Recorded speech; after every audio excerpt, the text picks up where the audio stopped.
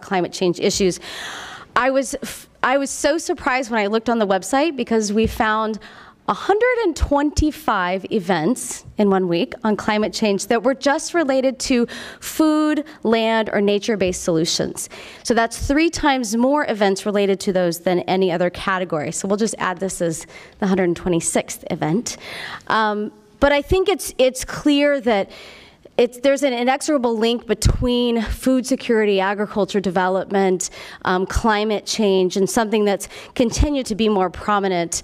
I'm certainly energized and inspired right now by the movements that we've seen, particularly from young people. I mean, many of you have seen 16-year-old Greta with her strong words at the UN this week. Also, of course, last week there were the protests last Friday, which was arguably the largest climate demonstration to date. A few weeks ago, I was moderating the World Food Summit in Copenhagen, where it was 44 countries represented, and I was really surprised that the conversation was all centered around climate change.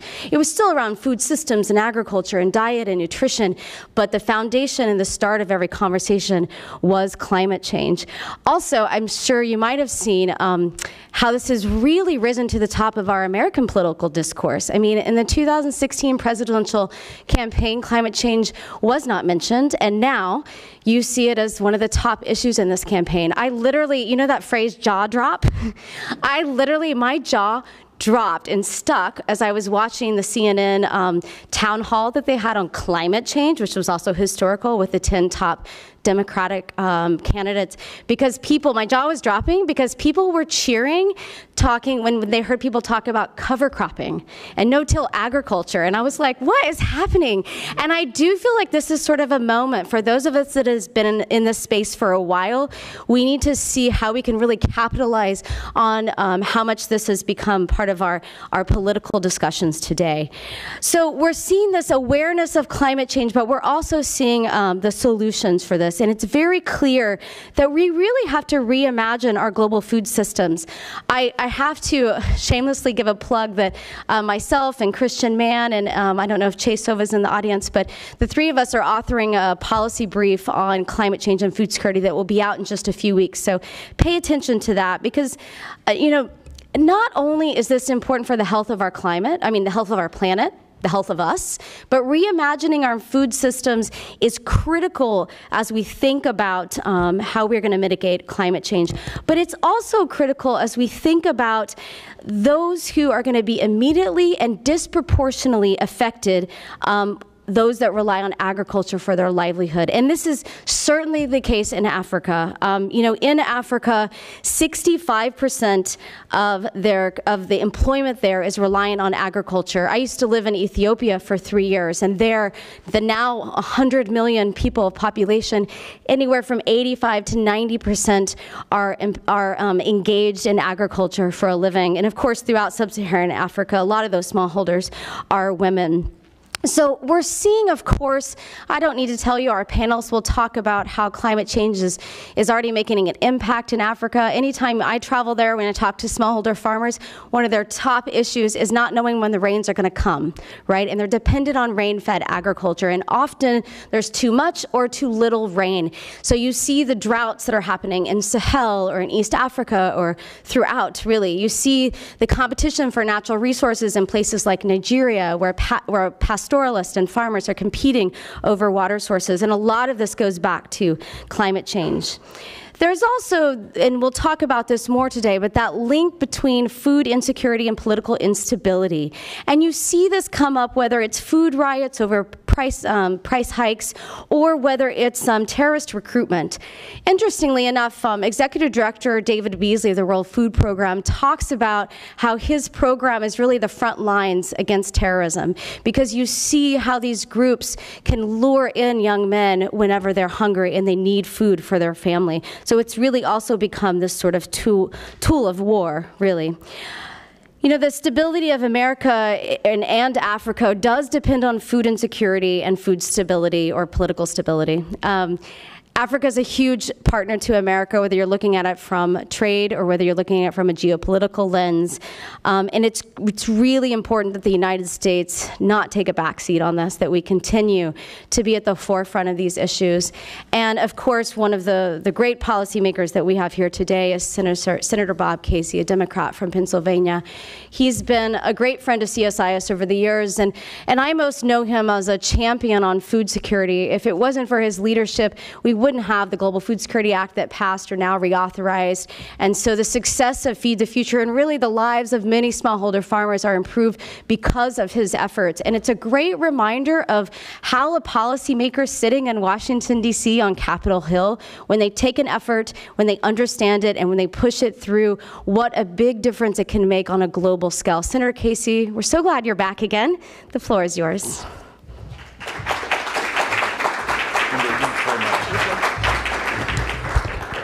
Well, Kimberly, thanks very much and good morning. And I want to thank CSIS for having me back. You know, in Washington, we should state over and over again that it's a privilege to work in the Capitol and to work in the hearing rooms on a range of issues. But it is good to get off Capitol Hill and come to CSIS and actually learn something.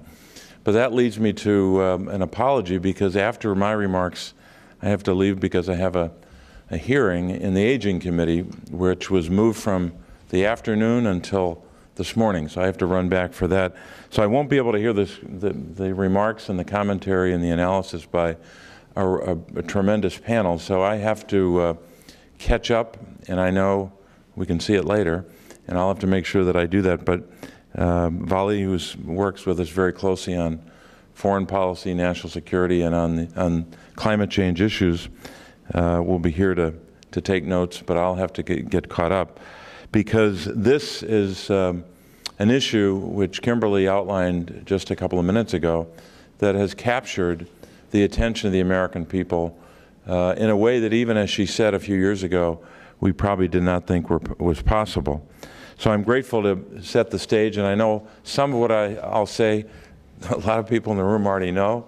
The experts here will validate and expand, but I'm just here to set the stage. But it is that kind of an issue. This is the issue of climate change is the most grave challenge that our world faces. Simple as that. It transcends borders and affects every aspect of our lives. It is not too dramatic, nor in any way an exaggeration, that unchecked, climate change leads to famine and darkness and death. It's a direct threat to human life itself. We know that now. We're certain of that, and we have to take action. I tend to focus on the challenge that the world is presented with just through the lens of children. Children whose health and well-being will be affected by climate change in incomprehensible ways. They must be a major focus of our efforts to combat this threat. So that's why today's discussion is so critical. For too long, we've discussed climate change, food security, and political stability in separate silos. That has to end, and I know some of the experts have already been doing this. These experts today in front of us are going to help us better understand that these issues are inextricably linked, and they're also going to help us to chart a course forward, what we can do to apply an integrated approach to ensuring that the global food supply keeps pace with population growth amidst the continuing trend of climate change in a way that promotes stable, transparent, democratic societies around the world. Just wanted to provide a little bit of background on some of my work. My personal interest in this issue stems from my commitment to children, and in particular, child nutrition. I should say the issue of child nutrition. Many of you may not recall, but the late Senator Dick Lugar, Senator we just lost recently, invited me to join him way back in 2009 or 2007. I'm forgetting the year. Vali will correct me later. But he invited me to join him in introducing the Global Food Security Act, which would authorize the USAID's Feed the Future program. His commitment, Senator Dick Lugar's commitment, to reducing global poverty, coupled with his belief that smart investments in agriculture itself and small-scale farmers was an inspiration. So for me, that's where it all started with Dick Lugar. I hope to do a small credit to his legacy by continuing my work in the United States Senate to advocate for the next generation of agricultural policy. Promoting sustainable agriculture will be promoting sustainable agriculture that will be able to keep pace with growing global demand, population growth, and climate change itself. I want to update you as well on what eventually happened. Dick Lugar and I worked on this. We weren't able to pass it over a number of years. Ultimately, Senator Johnny Isakson of the state of Georgia worked with me to get it passed. And as you know, you can't move much in the Senate without bipartisan support. So I want to commend and salute Senator Isakson. He's been a steadfast partner in passing the Global Food Security Act, which is now empowering USAID to develop a more integrated, interagency approach to food security across agricultural value chains and expanding farmers' access to local and international markets through the Feed the Future program. As we look to the hard work of congressional oversight over Feed the Future, I'm pleased that USAID has already begun to bridge the emergency humanitarian programming with its longer-term development efforts to build resilience for communities affected by conflict and climate change. But the United States cannot do this alone. We need to work together on a global scale to not only reduce greenhouse gas emissions and mitigate economic risk, we also must ensure agricultural and food supply chains can withstand climate events. This administration's decision, the Trump administration's decision, to withdraw from the Paris Climate Agreement was a huge blow to U.S. leadership in climate policy. That's what's known as an understatement. I, along with several of my colleagues in the Congress and throughout the United States government, will continue to fight for policies that bring the United States in line with its Paris goals. We're doing our part to address this global threat, but we've got to do a lot more. Many of you know that one of the domestic efforts that has been undertaken over the last number of years was the Clean Power Plan. The EPA's Clean Power Plan that was, of course, announced and developed in the last administration has been almost utterly destroyed. We have to make sure that we're doing our part at a national level as well as an international level. I was recalling, as I was preparing my remarks for this morning, a letter I wrote to the EPA back in November of 2014. Seems like a long time ago. And in that report, or in that letter, I should say, I was quoting a report from the Potsdam Institute for Climate Impact Research and Climate Analytics. And the reason I quoted quoted a portion of that report was to make it very clear not only to Administrator McCarthy, but she probably already knew this, but to a wider audience of the people that I represent, what is the underpinning of our efforts on climate change in a domestic context. And here's what I said, here's what the report said that I quoted. Quote, the effects of climate change on agricultural production may exacerbate undernutrition and malnutrition in many regions, already major contributors to child mortality in developing countries. While economic growth is projected to significantly reduce childhood stunting, climate change is projected to reverse those gains in a number of regions. Substantial increases due to malnutrition are projected to occur with warming of 2 degrees Celsius to 2.5 degrees, especially in sub-Saharan Africa and South Asia. So I go on from there. That was 2014, quoting a report from several years earlier. We are still not taking action that is commensurate with or in alignment with that urgent reality. So if anything, that was 5 years ago. If anything, we're behind. And that leads me to a discussion about agriculture and agriculture itself in sub-Saharan Africa. I'm a member of the Senate Committee on Agriculture, Nutrition, and Forestry. And all three of those words are important. The second word doesn't get a lot of attention, the Committee on Agriculture and Nutrition. I'm increasingly concerned about our ability to keep pace with agricultural production as global population grows. The global population is expected to grow to 10 billion by 2050. And with that demand for both meat and dairy coming with it. The impacts of climate change on food systems across the globe will be substantial, but perhaps nowhere larger than in sub-Saharan Africa. We know from the Intergovernmental Panel on Climate Change that 90% of the region's cropland is expected to see yields of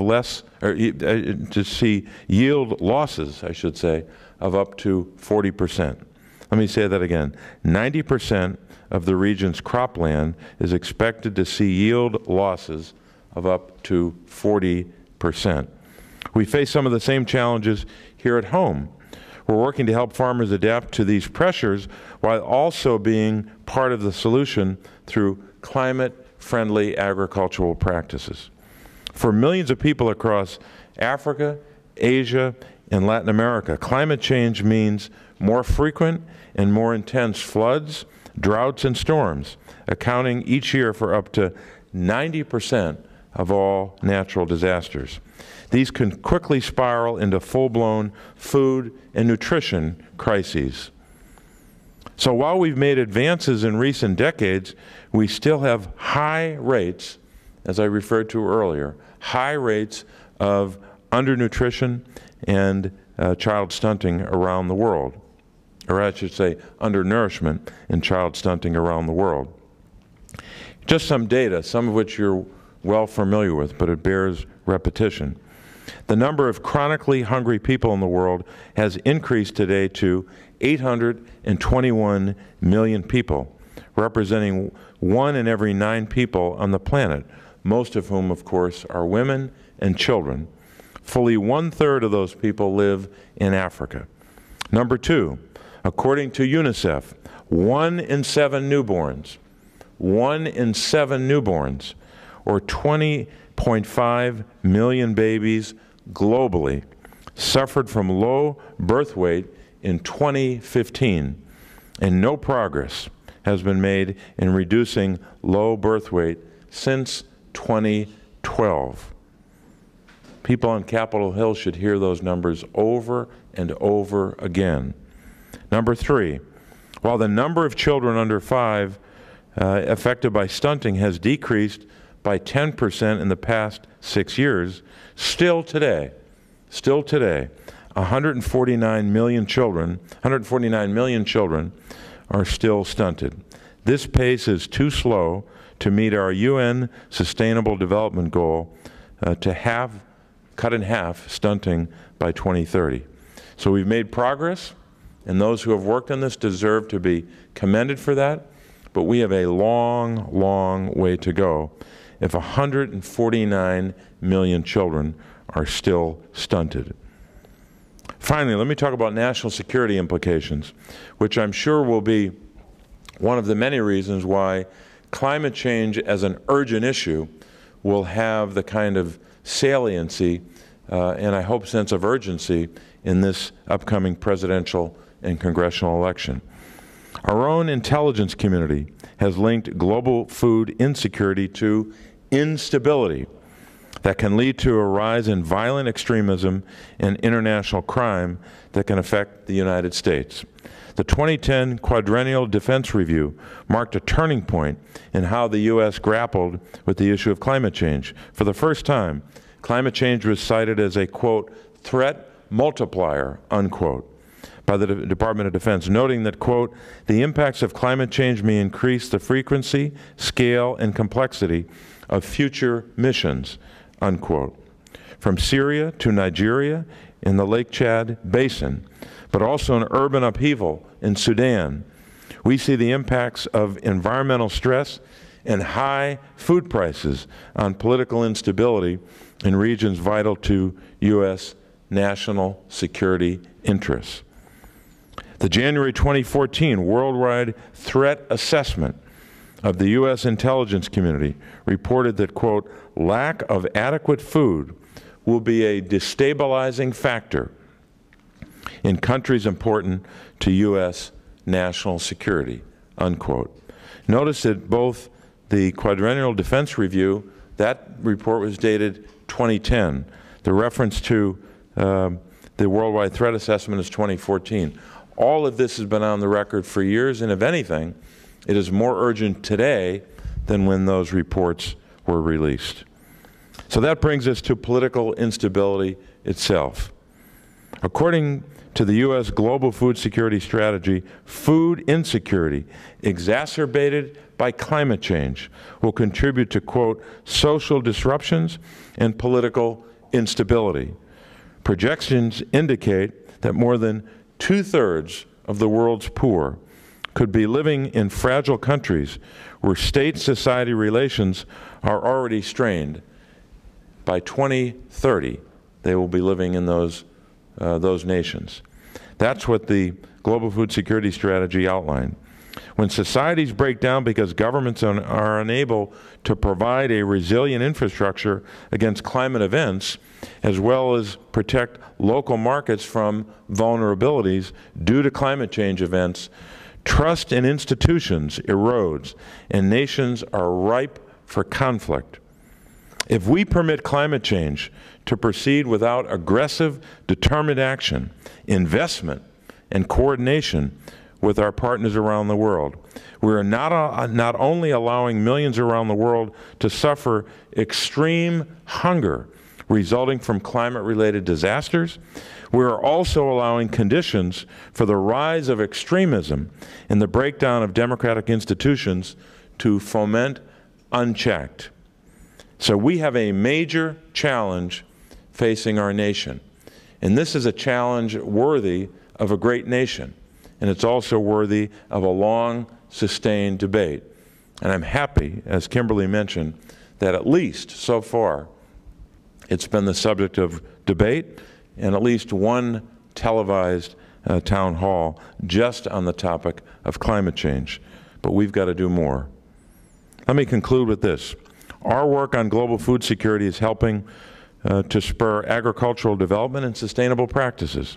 But there's more to be done. Africa's future food systems will be ever more integrated into global food systems, making it vital that we ensure these markets meet the needs of consumers and producers the world over. We know that food security and resilience to climate change are inextricably linked.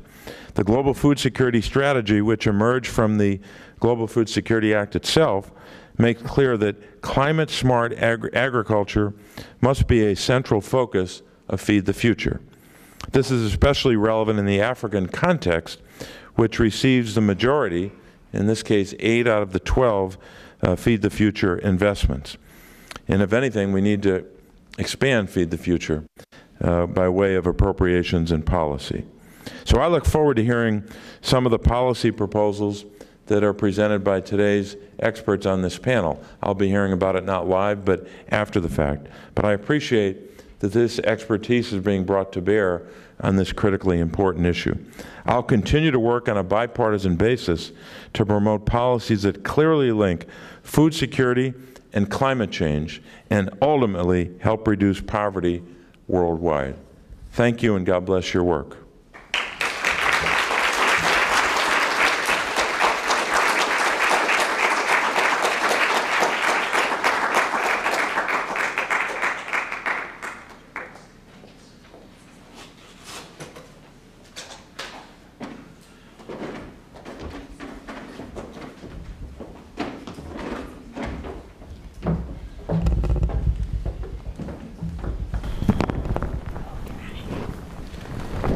Okay, well, Thanks again to Senator Casey and to my colleague Kimberly for a great opening to this important panel. My name is Judd Devermont. I'm the director of the Africa program here at the Center for Strategic International Studies. And in a previous life, I was the National Intelligence Officer for Africa, so no surprise here. This is right in my wheelhouse. It was a topic of conversation. Many a times, the Senator referenced a number of unclassified intelligence assessments around this issue. But I'm going to be honest that I have a challenge when we come to this topic, both when I was in government and currently. And it's how to avoid shorthand explanations, how to do this, particularly talking about the linkages between climate change, food security, and instability that isn't oversimplified. I think it's incredibly important that we have this conversation contextualized with what's happening on the ground, whether we're talking about the Sahel or Lake Chad Basin or we're talking about the Horn of Africa. It's so important to me as an analyst for Sub-Saharan Africa to make sure that we're pairing the political, economic, social dynamics in these countries with these bigger trends of climate change and urbanization and food security. It's essential that we tackle this topic with precision and that we craft policy responses that I think respond to very local, specific issues. I want to add that we have to think through, of course, the consequences of inaction, but also perhaps the unintended consequences of the well-meaning response. And I know today in the panel we'll try to tease that a little bit. I feel really great about this panel because these are really sharp analysts here today. We're not going to get any bumper sticker analysis. I don't think you're going to get oversimplification.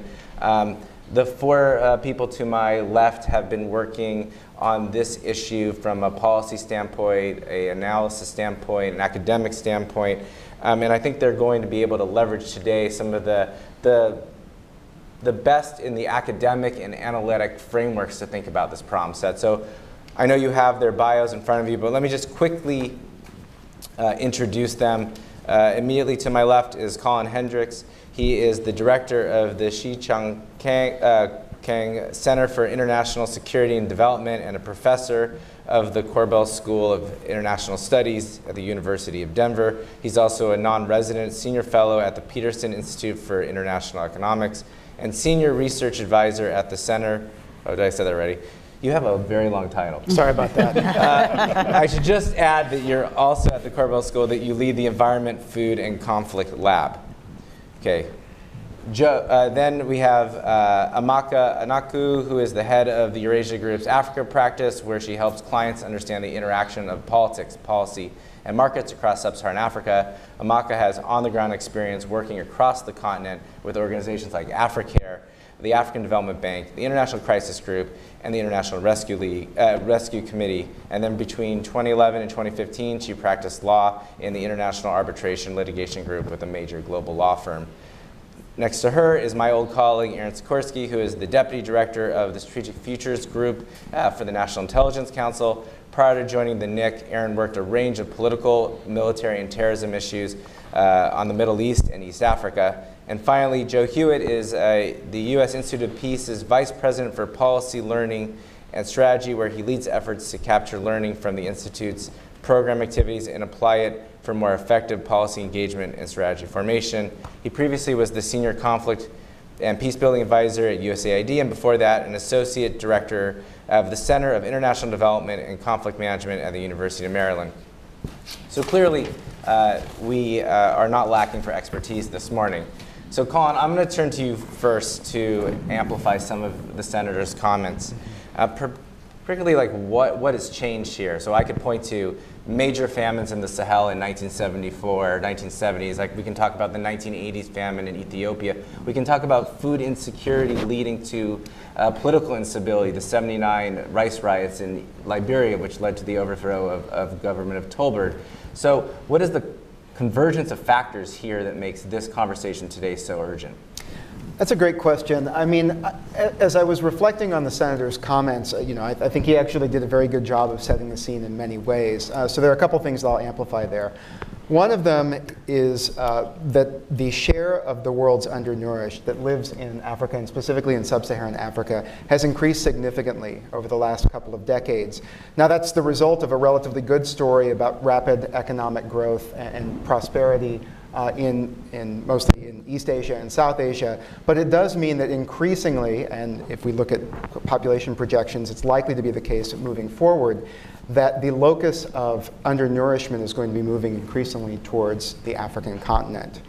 Another issue is just that we have a better both physical understanding of the impacts of climate change, so that we are able to better project the impacts that's going to have for future droughts, future heat waves, more episodic and unpredictable rainfall and weather patterns that are likely to have very significant impacts in sub-Saharan Africa, in large part because of continued reliance on traditional rain-fed subsistence agricultural practices for a large share of the population there.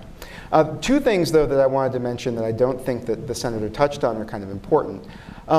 One of the things is that we now have a better understanding, I think, in the academic side and also on the practitioner side, of what really some of the security challenges associated with climate change look like.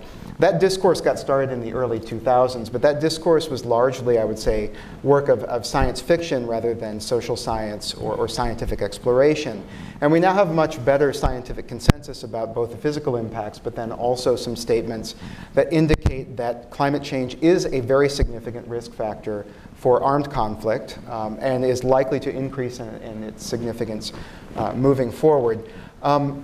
I will also say that this is occurring, that we are learning these things at the same time that the intelligence communities and also the academic communities are seeing a decline in the power of our traditional models to try and anticipate conflict.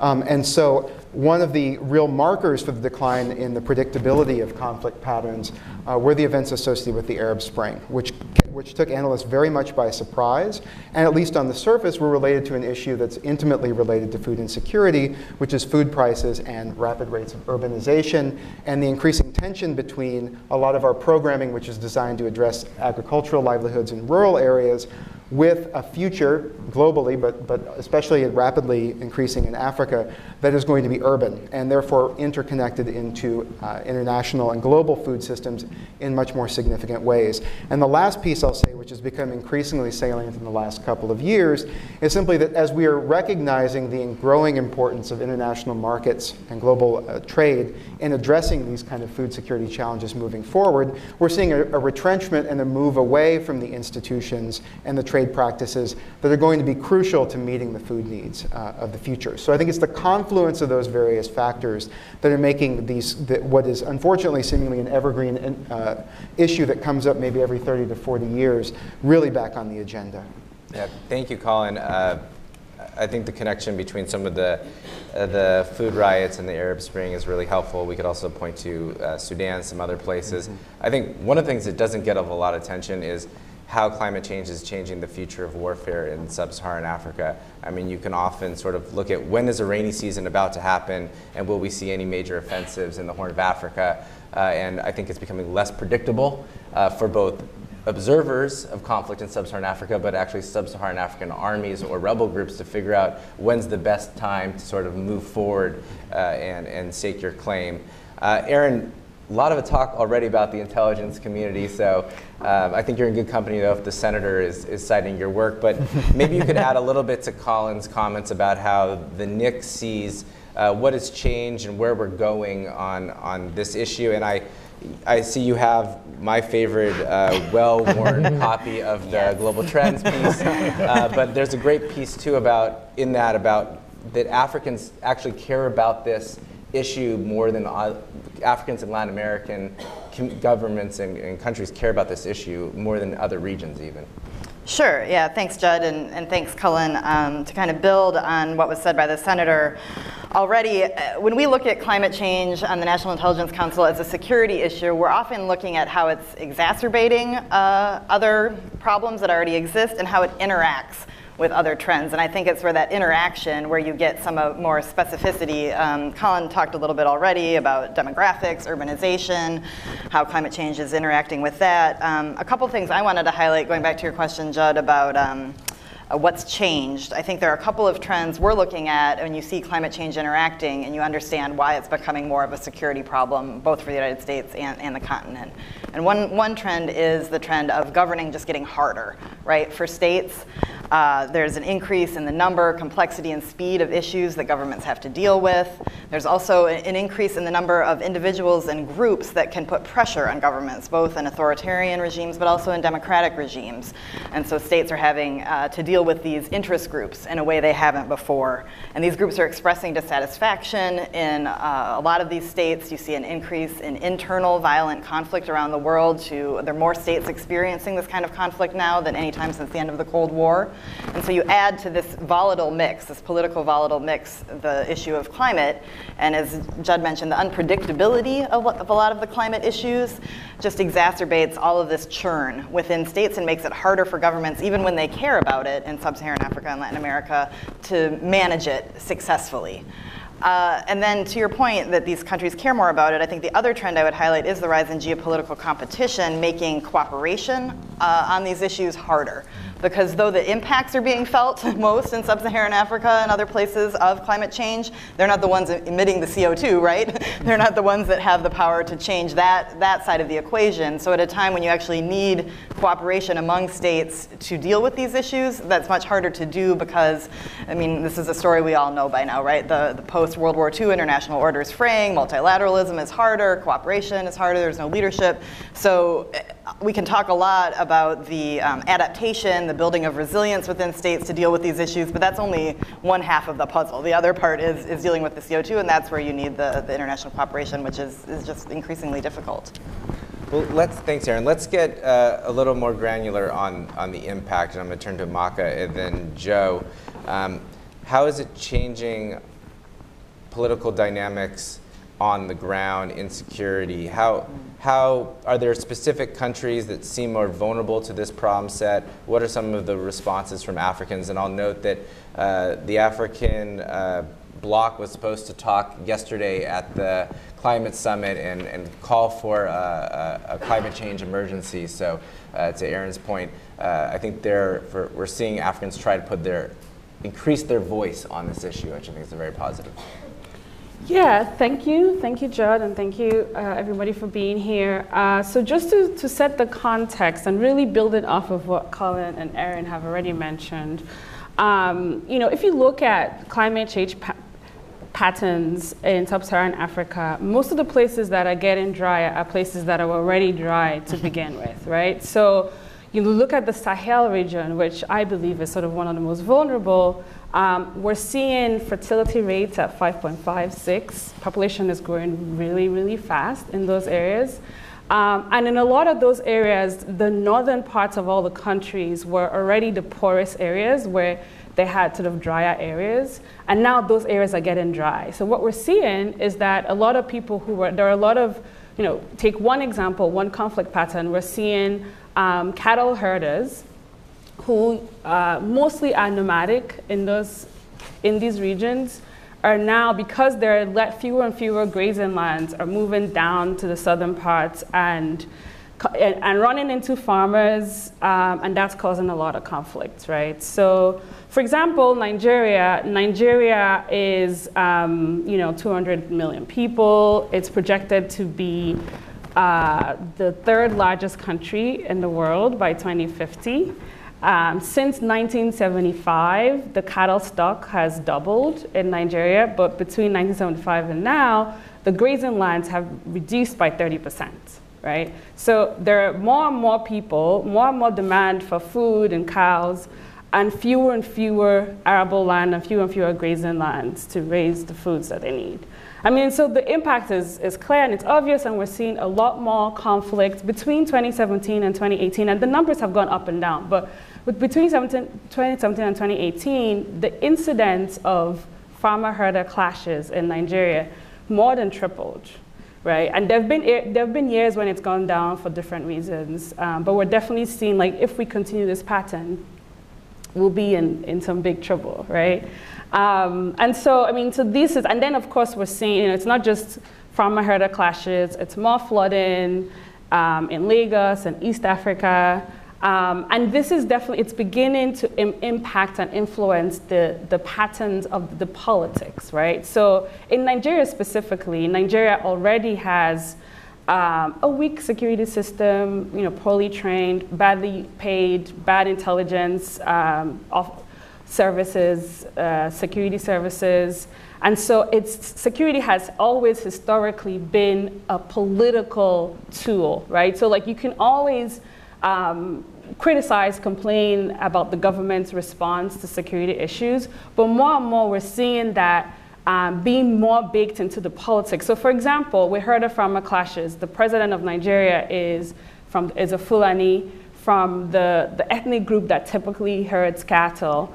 And anything, they've tried to do certain things to try to change the patterns, to try to say, for example, reserve more grazing land for Fulanis. And then it becomes a political issue of, oh, you're protecting your people, right? And then because they're increasing clashes, the opposition starts to use it as a way to mobilize people along ethnic line. So, I mean, it's not, these are not new, but it's, as Erin and Colin said, exacerbating some of these previously existing conflict patterns. So that's some of what we're seeing on the ground. And I think something that Erin alluded to and that we haven't brought into fully is just the information, the way in which information flows now on the continent. What happens in the middle belt of Nigeria can quickly, through WhatsApp and Facebook, get to Maiduguri, can get down to Lagos, and these issues can have a life of their own, and that can get into political mobilization around these issues in a way that it wasn't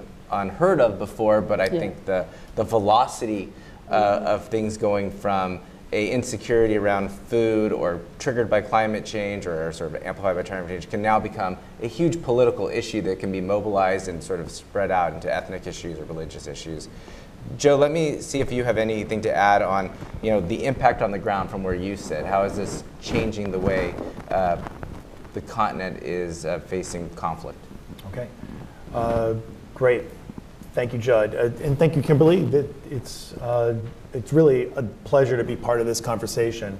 Let me start. I'll shamelessly plug something we're doing at USIP, and then I promise I will try to answer that question. Plugs are okay.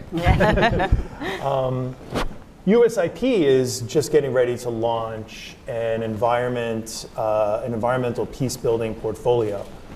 We haven't had one over the recent past, and we think the time is right to try to get into this to better understand it.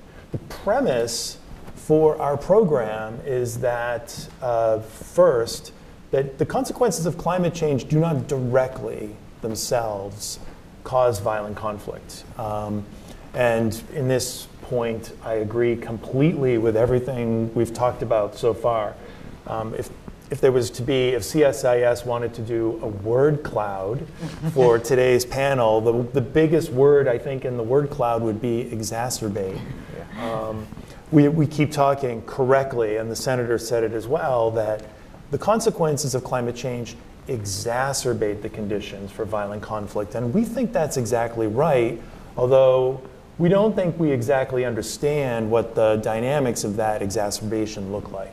So what I would say about that, sort of at the high level first, is that we think that the consequences of climate change play through the patterns of fragility in fragile and conflict-affected states to have their effect on the likelihood of conflict. So to think about what that means, I guess what I would ask you to do is consider a young man in a hypothetical country who has just joined a violent extremist group. And this is what his country looks like. His country is affected by severe extreme poverty. There are few opportunities for economic advancement. In his local community, there's a real lack of trust in the police. There's no access to justice systems. In fact, this young man may not even know that there's a justice system where he could bring grievances or any other kind of call to justice. The political space is closed to his particular ethnic group or religious group in some way. He does not feel that local institutions or national institutions are very inclusive. He knows that governing institutions tend to be very corrupt. And then in that context, rainfall has become more irregular, more unpredictable. And that's led to, let's say, huge price spikes in food, which has led to some sporadic rioting, let's say. And in that context, this young man has joined an extremist group. What caused that? It's clearly that whole basket of issues are all playing into that. It would be impossible to say that it was the food price spikes necessarily or the irregular rainfall, but it certainly played a role. And so what we want to try to understand from the conflict perspective is what kind of programming would be helpful in reducing that possibility. More men joining violent extremist groups, or perhaps mass protests, greater instability. What are the approaches that would help with that? My answer to that would be, and we're going to work on this at USIP to make this a little bit more specific, is first to look at that situation as a starting point. That situation that I just described is a situation that prevails probably in 30 or 40 countries around the world that exhibit significant fragility. Fragility refers to a condition where there's a breakdown in the social compact between state and society in ways that there's a lack of effectiveness from governing institutions or a lack of legitimacy. And when you have that kind of fragility, you have a situation that's very open to break into violence whenever that society is presented with all kinds of strains, whether it is the consequences of climate change or other kinds of strains, like a contested election or maybe an economic recession and so forth. So the solution then is to work on the conditions that contribute to fragility and address them. Where the state-society relationship is more resilient, you'll have greater capacity to respond to those strains, including the strains caused by climate consequences. So what we want to try to find out is what kinds of programs make state-society relations resilient so that they're more resilient to the consequences of climate change. We think that's the research agenda that we ought to try to invest in. We want to try to invest in field programs that help us test out our hypotheses about what works and what doesn't work about that. We think that's the best starting point for getting a hold of trying to understand how it is that climate change exacerbates the conditions that lead to political instability and violence. Joe, that's powerful framing, and I'm really excited about this initiative at USIP. So we'll be watching closely, and feel free to reach out to. I'll put Kimberly and I on the spot, whatever you need from us.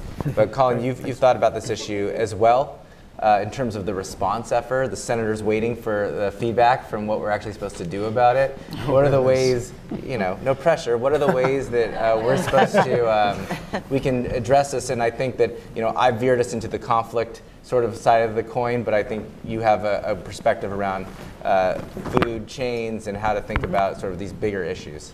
Yeah, so I'll try and answer that sort of two ways. The first way is I will take my prerogative as an academic first and foremost to say that we need to understand better a lot of these kind of contextual factors that Joe was just talking about.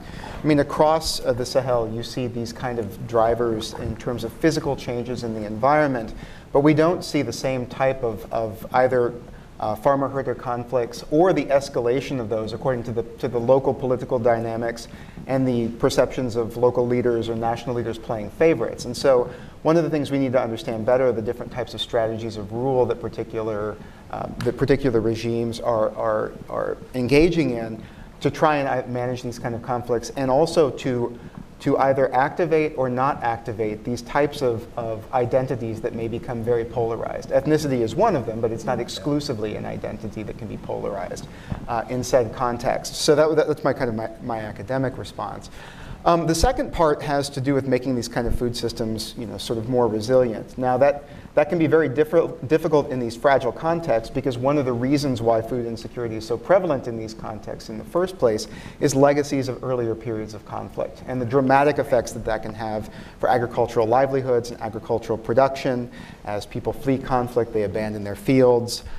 They, in many cases, cannot sustainably raise livestock and have to engage in large sell-offs or kill-offs because they cannot they cannot sustain the populations, and that therefore that kind of perpetuates a cyclical kind of relationship. I think that there has been good movement via Feed the Future and the Global Food Security Act on trying to address these kind of agricultural development issues. But I think that addressing agricultural development or treating the links between food insecurity and political instability in Africa is exclusively an issue related to rural development and agricultural development is probably only addressing half of the coin, and potentially a half of the coin that is not going to be a half moving forward. So if we take seriously this issue of urbanization, then there are kind of two other issues that we need to be working on.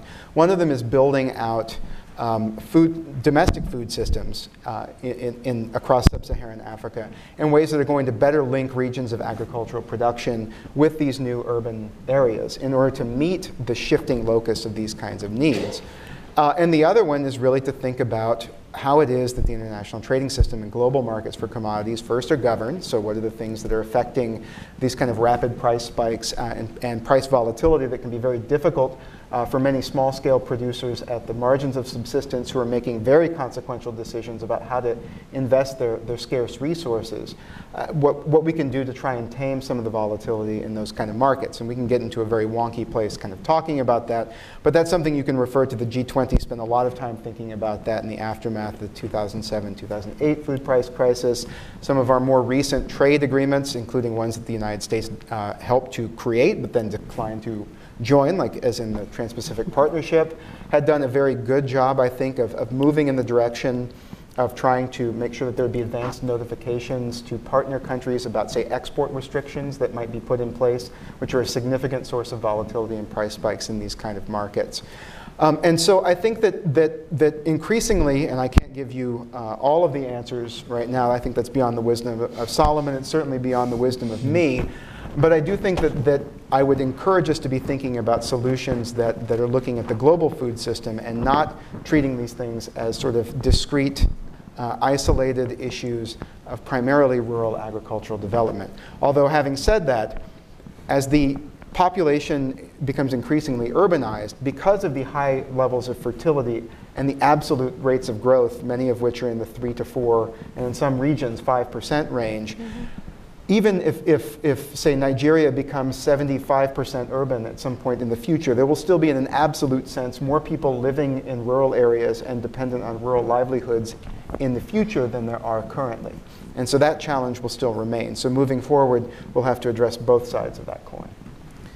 You've hit like all my buttons, like urbanization. I think that it's really important to marry both the way we talk about rural and urban and talk about it with a balance and a dynamic that's sort of back and forth. It's a corridor, not a cul-de-sac, and the continent is going to be is already 30% urban. Will be 50% urban by 2030. Sorry, it's about 40% urban now. It'll be 50% urban by 2030. And then on strategies of rural, I've said this at a couple of CSI events that I've hosted, but we need to think more about the political economy around these decisions. What are the incentives and disincentives for actors to make smart policy? And sometimes I think in Washington we have more of a technocratic approach to all of this. What are the things that we need to do to deal with resiliency, CVE, fragility, name the issue, and not think about why actors make decisions that they do and then try to address that. So super happy with that response. And then, you made me think also about IGAD. IGAD is the East African Regional Economic Body, the Intergovernmental Authority on Development, and actually got its start addressing issues of pastoralism and agriculture and the tensions between communities. And I do think you're right that while there are continued problems in Turkana and other places, IGAD has had a really strong record addressing this issue in a way that perhaps ECOWAS hasn't, and why we're seeing some problems, although it's not like Nigeria listens to ECOWAS much. Now we're going to move to my favorite question and topic before we turn to you for your excellent questions is, I think first, how can we get this wrong? I mean, that's partly a question of inaction, and I think the Senator already eloquently sort of addressed, but good intentions and the unintended consequences. So how do we do what Colin is talking about, what I think USIP will eventually pop out with at the other end, and we do it in a smart way, and we think about how something that's so critical to responding to climate change and addressing food insecurity won't lead to other problems down the line. And Amaka and Aaron in their day jobs get paid to think about this all the time, so I'm going to turn to them. Go ahead. Shall I? Yeah, go ahead. I mean, I find this topic depressing, right? Because, and if you're, being a little cry, everything comes down to money, right? At least for Africa, it's like you need all the nuances that Joe was talking about, all the fragility. A lot of it has to do with poor infrastructure, poor welfare systems, poor logistics, all of which you need money to address, right? And most of these countries don't have a lot of money, right? And so, I mean, where we think about, and then of course, talking about unintended consequences, there's a perverse, if the West decarbonizes too fast, right? A lot of the countries that depend on energy commodities for growth will have even less money, right? So, I mean, I find it depressing for this reason. I do think that, maybe something that is somewhat encouraging. What I do is I advise global capital, right? So people who were putting money both in equities but also in bond markets around the world about how politics impacts the markets. And I'm finding that there's more interest in trying to think about how to factor in climate change in their analysis. Because we do a lot, we know the market knows how to think about elections and the risks around that, and potentially how to punish countries that are not dealing with election risk well, right, in terms of higher yields, right? They don't know the mechanisms and thinking around adaptation, which is the entire story for Africa, right? Like Africa is more an adaptation story than a mitigation story because it's emitting so little. It's all about who's adapting best, and so the mechanisms about thinking about how to reward countries that are doing better at adapting, at creating more resilient systems is just not there. Speaking of plugs, we're actually starting a practice at Eurasia Group, a climate change practice, to do precisely this, to try to help the markets think about, because the unit of analysis for change in Africa, in a way, is the rest of the world, right? It's like, where is the financing going to come from to finance some of this resiliency, to finance green growth and stuff? So we're starting a practice in part to help people think about how do we punish and reward countries that are doing better at adapting? So I think a lot of it, we have to think about it in that way, that there needs to be finance flows, not just in the development world, but in the private sector, right, to help build those resilient systems. Yeah, I mean, what if we get it wrong, right? Or what if we don't take action? I'll start with that because that's an easier question, and there's a very easy answer that I think won't come as a surprise to anybody in this room, but thinking about there are other actors willing to step in, right? If the United States or the West isn't there to step in, China is more than happy to come and interact with these governments, and so we lose an opportunity for engagement there. But the more interesting question, what are the unintended consequences? There are two things I could flag and think of, and one is to think about the challenge of migration. And migration primarily within states or within regions of sub-Saharan Africa, and how do you create programs and build resilience in states that you're not encouraging, more migration or more movement to the cities or movement to certain areas that puts more pressure on those programs you're trying to create to solve the problems. The other thing is thinking about the actors you're empowering as well with some of these adaptation programs. You're kind of picking winners and losers potentially. And so who are the actors or the political parties or the individuals or the leaders, and how might they take advantage of some of these programs or this effort to further their own political agendas, which may be creating more instability in other ways. So just thinking of the interaction of all these different trends. And the last thing I'll say, and I don't have a good answer to this, but I know why when we're talking about national security and security issues, we go to this extremist and terrorist framing of this climate change empowers the terrorists, because that's where people end up. But I wonder if that's too simple of a story in some ways, and there are also pressures that climate change and food security issues bring on extremist and terrorist groups in the continent that we need to look at as well. And we do it all the time, right, in the intelligence community, but I think we need to be cautious of that as the primary security issue as we frame it for folks, because there are other issues as well. So. That was really helpful. I'm just going to sort of foot stomp that if you think about, because I also have some issues around the extremism recruitment issue and food security and climate change, but Al-Shabaab in 2011, 2012 majorly mishandled the famine in Somalia. I mean, they did not respond effectively to it, and it reduced their legitimacy and their area of control. So just as much as I think governments and the global community are struggling with how to address this issue, so are extremist groups. And so we could also think about not only the negative side of climate change in terms of how it advances extremist groups, but actually maybe the positive sides in terms of blunting their advancement. Joe, let me see if there's a comment you had on any of the last couple questions, and then we'll open it up. Sure. You know, I think one thing I would want to highlight is something that Senator Casey said. He said that the governments that are going to do best with the challenges of the consequences of climate change are the ones in which people have the most trust. And what that means is that there is a political dimension to this challenge. And so one mistake we could make, Judd, that you know, in terms of our approach to this, is to imagine that all of the policy solutions for dealing with this are mostly technical, divorced from politics, and that would be a mistake. A huge part of this is going to involve getting the politics right in a lot of these places that are most vulnerable to climate change. So where there are problems, where huge marginalized groups exist, they aren't included in political processes, where justice systems are broken, all of these are the foundations of trust in government. And where those are problems, people opt out of the social compact. So when that happens in the context of serious consequences to climate change, that's where the potential for this exacerbation that we keep talking about to be greatest. So the mistake we could make is that we ignore these political dimensions of the problem.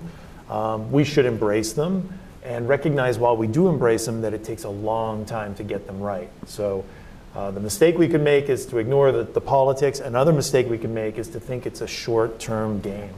It's a long-term game, and so these commitments to buttress these countries to prepare them for the challenges of climate change is something that we have to be prepared to commit to for a long time. Great, that was an excellent point. So now we're going to open up to you. You can tell our experts why they're wrong. You can ask questions. But what we'll do is we'll do a couple rounds, one question, and then we'll start bundling questions. Please identify yourself, your organization, and please ask a question, which means it ends in a question mark. So why don't we go here first, ma'am? Hi, I'm Emmy Simmons, and a CSIS non-resident advisor. Hi. I want to challenge Amaka, because she said in Africa the story is all about adaptation. And I'm just not sure that that's true. I think that somehow all of you have mentioned, rapid population growth. Excuse me, that's not sort of an automatic thing. And it's not necessarily true that Nigeria should be the third largest country in the world by 2050. Similarly, people always talk about the Sahel and about Somalia and Sudan, but forget about the sort of contribution to decarbonization that the larger area of Central Africa provides globally, and how that, in fact, is can be a positive mover with regard to climate change. So I'm just challenging you a little bit. I don't think it is all about adaptation. How do you think that Africa's leaders could take on both the political challenge and the scientific challenge and the governance challenge that I think Erin put out there in a more effective way? Well, Should we answer the questions? Yeah, or wait? Okay. yeah. So great points you make, but I would push back. I still think so. Population growth is still, to me, still about adaptation, right? And so is the energy, the fact of dependence on energy commodities, right? So, to address the population growth problem, right, there are different ways. Of course, you could try to control population growth. You could, but to me, it's still an adaptation problem, trying to control it, adapting to, it's not like you're not necessarily mitigating in terms of emitting less, right? You're having to adapt, diversify your sources of revenues, if you're places like Nigeria and Angola, so that you depend less on oil. You're having to figure out how to, you could, I'm talking adaptation more in the climate change language, right?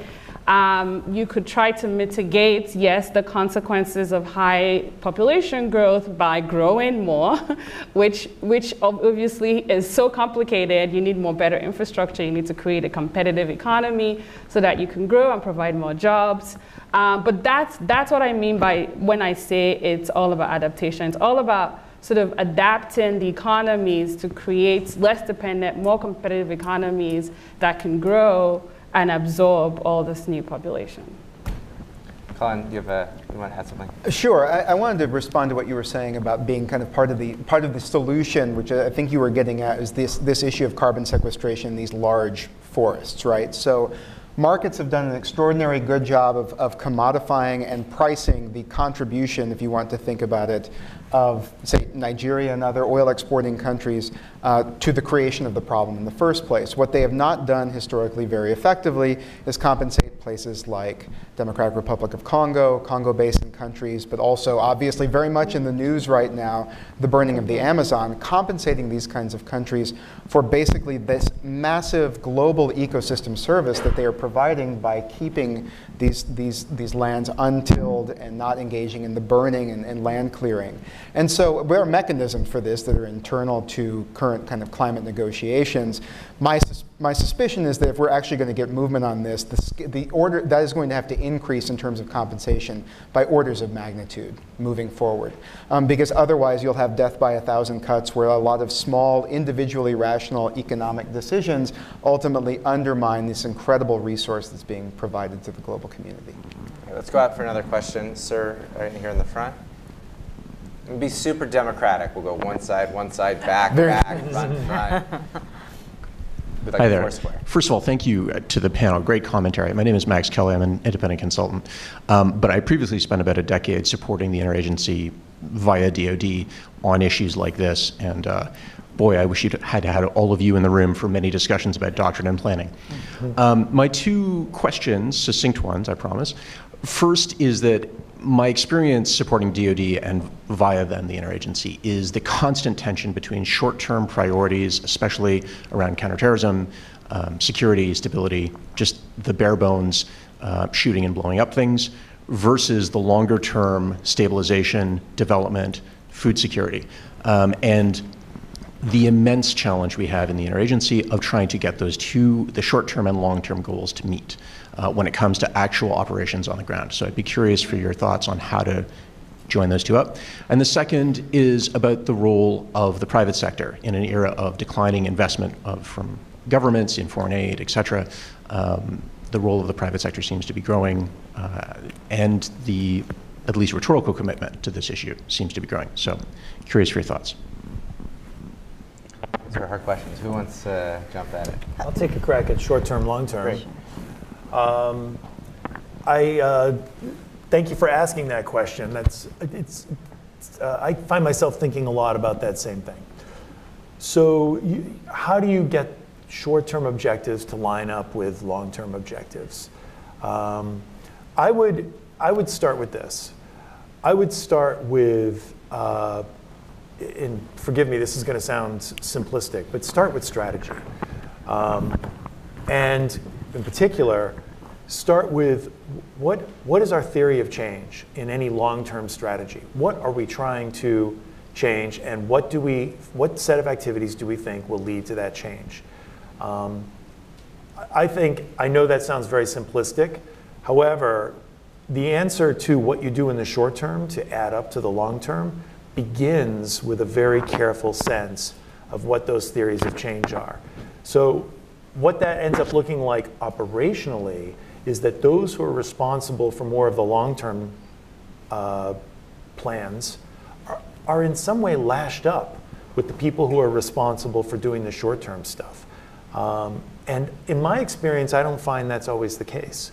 The people who are responsible for the operational tactical stuff, the stuff that gets done over a 6-month time horizon, we're never part of the long-term planning. And so the theories of change for those short-term things aren't necessarily in alignment with the long-term things. This is going to be crucial for what I was describing a moment ago about making countries a little bit more resilient to the strains that might cause violence, because it is a long-term game. And it's going to be really important to set strategy that's not only clear about what you're trying to do in the long term, but what you're trying to do in the short term to eventually get there. So I think the answer starts with strategy that imagines both the short term and the long term lashed up together. If I can jump in real quickly on the short-term, long-term, and do my own plug for the Global Trends Project, which we do at the NIC, which is a long-term look, right, at the future security landscape 20 years out. And of course, we face the challenge of how do you get policymakers to focus. I think a couple things. One is this lash-up that Joe describes to make sure the short-term decision makers are part of the conversation as we build this project. And the second piece is to highlight what are the decision points along the way, right, that gets you to the long-term future you want. And I think that helps then frame the decisions you're making in the short term to kind of think about, okay, what are the consequences of this decision 5 and 20 years out? And for better or for worse on climate issues now, it's not really long-term. I mean, people and military folks in particular are seeing the short-term, the impacts on the ground in their day-to-day. So hopefully that helps with that long-term viewpoint. I have a quick comment to make on this. So, I mean, really hard question that maybe nobody will ever really have a really clear answer to. But I want to tell you just one concrete example of what Ghana and Cote d'Ivoire are doing. So the long-term problem is, the short-term is that you have a lot of your population who are cocoa farmers, and it's their livelihood. And they're literally cutting down sometimes forests just to plant some cocoa so they can sell it for money. And for the governments, politically, short term, it's very hard to stop those activities because you want to win an election, maybe in a couple years. And if you go and forcibly prevent them from doing these things, they're not going to vote for you because they're going to be hungry and annoyed and pissed off and maybe creates insecurity. So many problems. So what Ghana and Cote d'Ivoire have done, what they're doing this year, is that they've come together. So Ghana and Cote d'Ivoire together are about 65% of global cocoa production.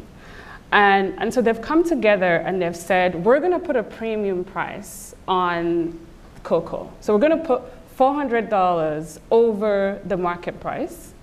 And then we're going to give that $400 to the farmer. And then we're going to focus on encouraging them to improve their yields and improve the actual cocoa beans. So like Ghana, for example, already has premium beans, right?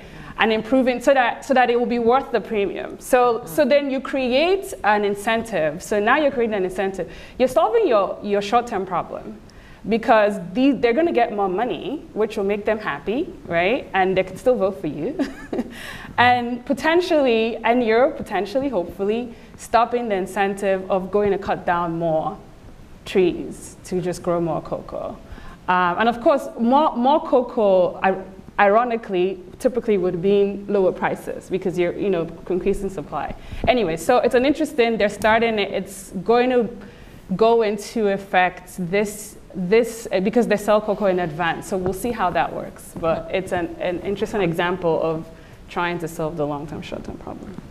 I think we're kind of in an interesting place right now because for some of the reasons that both Kimberly and Aaron said, that climate change is in our debate right now. We can see the consequences of it, so maybe it moves it up as less long-term than it was maybe just 5 years ago.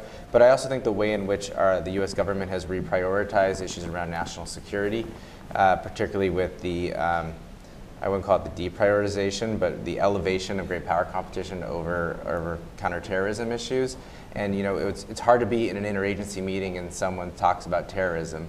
That kind of trumps all other issues, right? It's hard to sort of push for a long-term issue. But I think now, with the different mix of objectives, I think it's I suspect it's much easier to bring in long-term, because we're not talking about the problem set the way we were in the last 18 years. So, I think it's going to be an interesting experiment. It's still going to be, the onus is going to be on the long-term thinkers and the policymakers to marry these two communities together more effectively, but I think there's a fighting chance to do it better. Let's do 2 questions from the back. So, sir, right there, and if there's someone, and ma'am over there. We'll do both of you, we'll collect them and bring them back to the panel.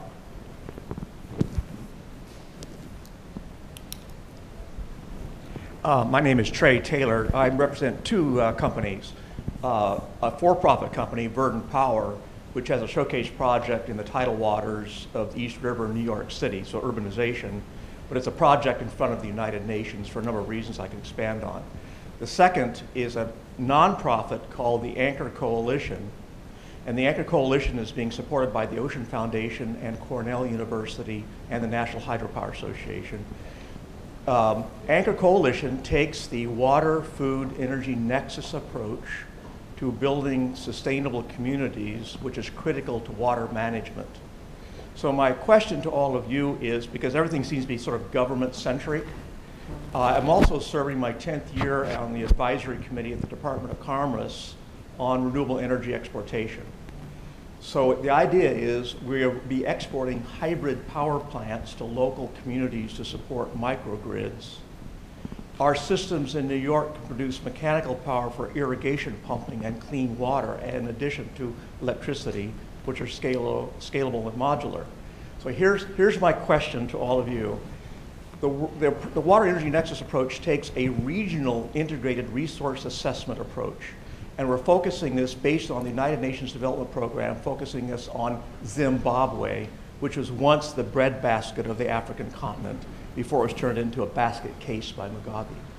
And so we are working with the local community. We're empowering the local community to make the right decisions about what they do with that power. It's not US going into saying, we have the answer for you. They have the answer. So here's where I'm coming from. And it comes from currently the unemployed young women engineers from the University of Botswana who can't get jobs because they're girls as engineers. So we're educating and training new ways of farming, focusing on Zimbabwe as a showcase project for the Southern African development community. And so here's the issue. Oftentimes we go at solutions with a public-private partnership. And since I represent the private sector and how fast, it's not climate change anymore, it's climate crisis, how fast things are moving, might we rely on entrepreneurs and innovators to take the lead? Might we shift toward a private-public partnership? Because quite frankly, governments cannot lead, but I think the private sector can in securing water and energy that creates jobs and economic security. Great, thank you, sir. Well, why don't we have the woman right here ask her question as well. Thank you, ma'am.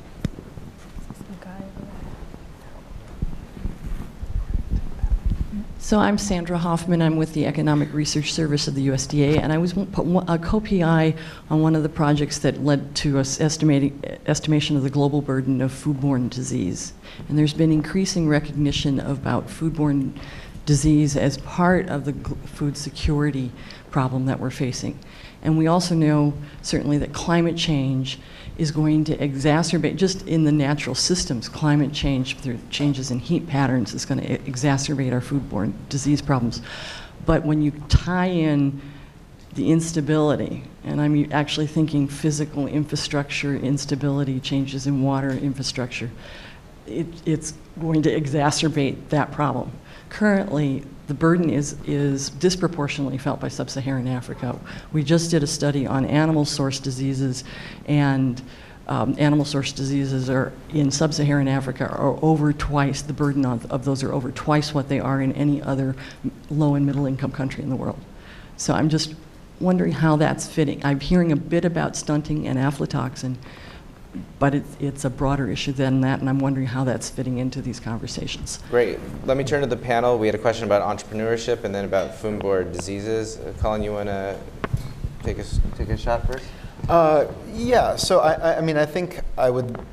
Can I respond to the second question? It's up to you. Okay, perfect. Whatever you want. So, I mean, this is not an area of my expertise, but I mean, if you look at a lot of the downscaled climate projections, they're now doing that kind of thing on a very specific disease-by-disease basis. That research, obviously, I think began most critically looking at issues like malaria, so looking at diseases that have large human impacts.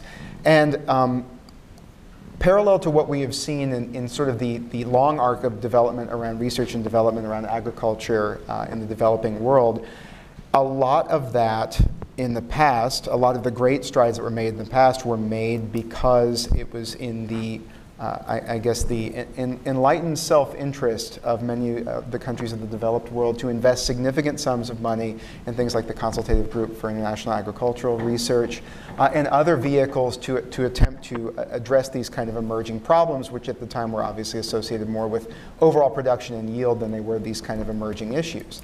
I think we need to return. I think we need to return to that spirit of broader global civic mindedness in thinking about ways of adequately meeting these kinds of challenges. Because I don't think. I mean, I think it would be great if we could have an interaction between, the people who are engaging in animal husbandry on the ground, who are experiencing how exactly these diseases are manifesting, and they understand what are the transmission vectors very well, and they understand the impacts on their animals. But that needs to be fed into, I think, a really teched up, globally oriented architecture around research and development. And again, I'm not an expert on that, but that's my abiding belief, that we can address those kind of issues the same way we've addressed issues like yield and crop productivity in the past. Others on the panel? My quick comment to the question of whether the private sector should be leading instead of governments. Not to sound skeptical, I'm skeptical. I think that it sounds good on paper, but I've never known, like, the private sector is all about profits. And a lot of what we need to do in terms of adaptation is more of providing a public good. So I think that it's just unlikely that there will be sort of leading in the sense of, like, say for example, if you, in Nigeria, you need to build infrastructure and create welfare systems and all this stuff to, like, mitigate some of the impacts of all this stuff. Tough for the private sector really to be leading without the government really kind of setting forth a path and putting its money where its mouth is, and then having the private sector come in and plug in. So, I mean, I just think that we have to really more focus on making it in the government's interest to make those kinds of investments, whether it's through the political process, political competition, and things like that. Since I guess I was thinking along the same lines as Amaka, so I'm going to respond to that question as well. And I'll first confess, as you were framing up your question, I was terrified you were going to ask us how to run all of that. So I think you can't get around a fundamental deal that private firms always do make, either implicitly or explicitly with government, when they make an investment in a place. And that deal is, we, the private sector firm, are going to be as innovative as we can, as competitive as we can, as productive as we can. We will employ local people, and we will contribute to economic prosperity in this region. The government provides something else in return: security, health services for a healthy workforce, education for an educated workforce. That's especially important in your case, where you're relying on entrepreneurial leadership.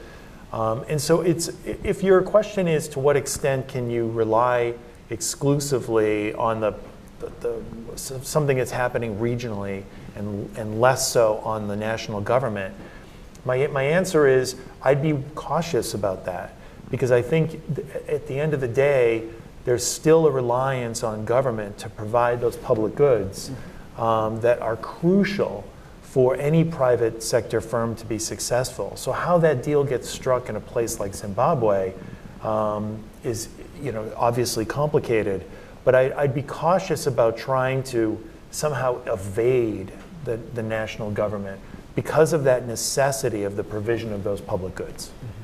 Well, and in some instances, right, the creation of markets before they actually exist. So they can also stimulate kind of aggregate demand. So China does not have the globe's kind of most competitive solar sector because of a natural evolution of the market playing out, right? It has it because the government engaged in a significant amount of capital channeling to then provide a context in which these private actors could then compete in a variety of ways to stimulate increases in efficiency and lowering of cost, to the point where it's now created this global public good, which is the spillover, which is making this form of energy cost competitive with even kind of relatively high-tech coal-fired power plants. And so that's another area in which government, and obviously it's operating on a different scale and in a different context, it may be the case that you can have regional organizations pooling capital to help kind of create these kind of create this kind of market demand where otherwise market fundamentals might not suggest it would exist. Okay, Aaron, do you have any comments? Great. So we had a lot of plugs. So I'm going to just do everyone a favor and say USIP is starting a fantastic new research project on this topic. We can't wait to see the results of that. My colleague Kimberly and Christian have got a great report coming out on food security. We should all be looking for that. Can't wait to see what the Eurasia Group is going to be doing on this new climate change practice. And we're all waiting pins and needles for late 2020, early 21 for the next version of Global Trends. Colin?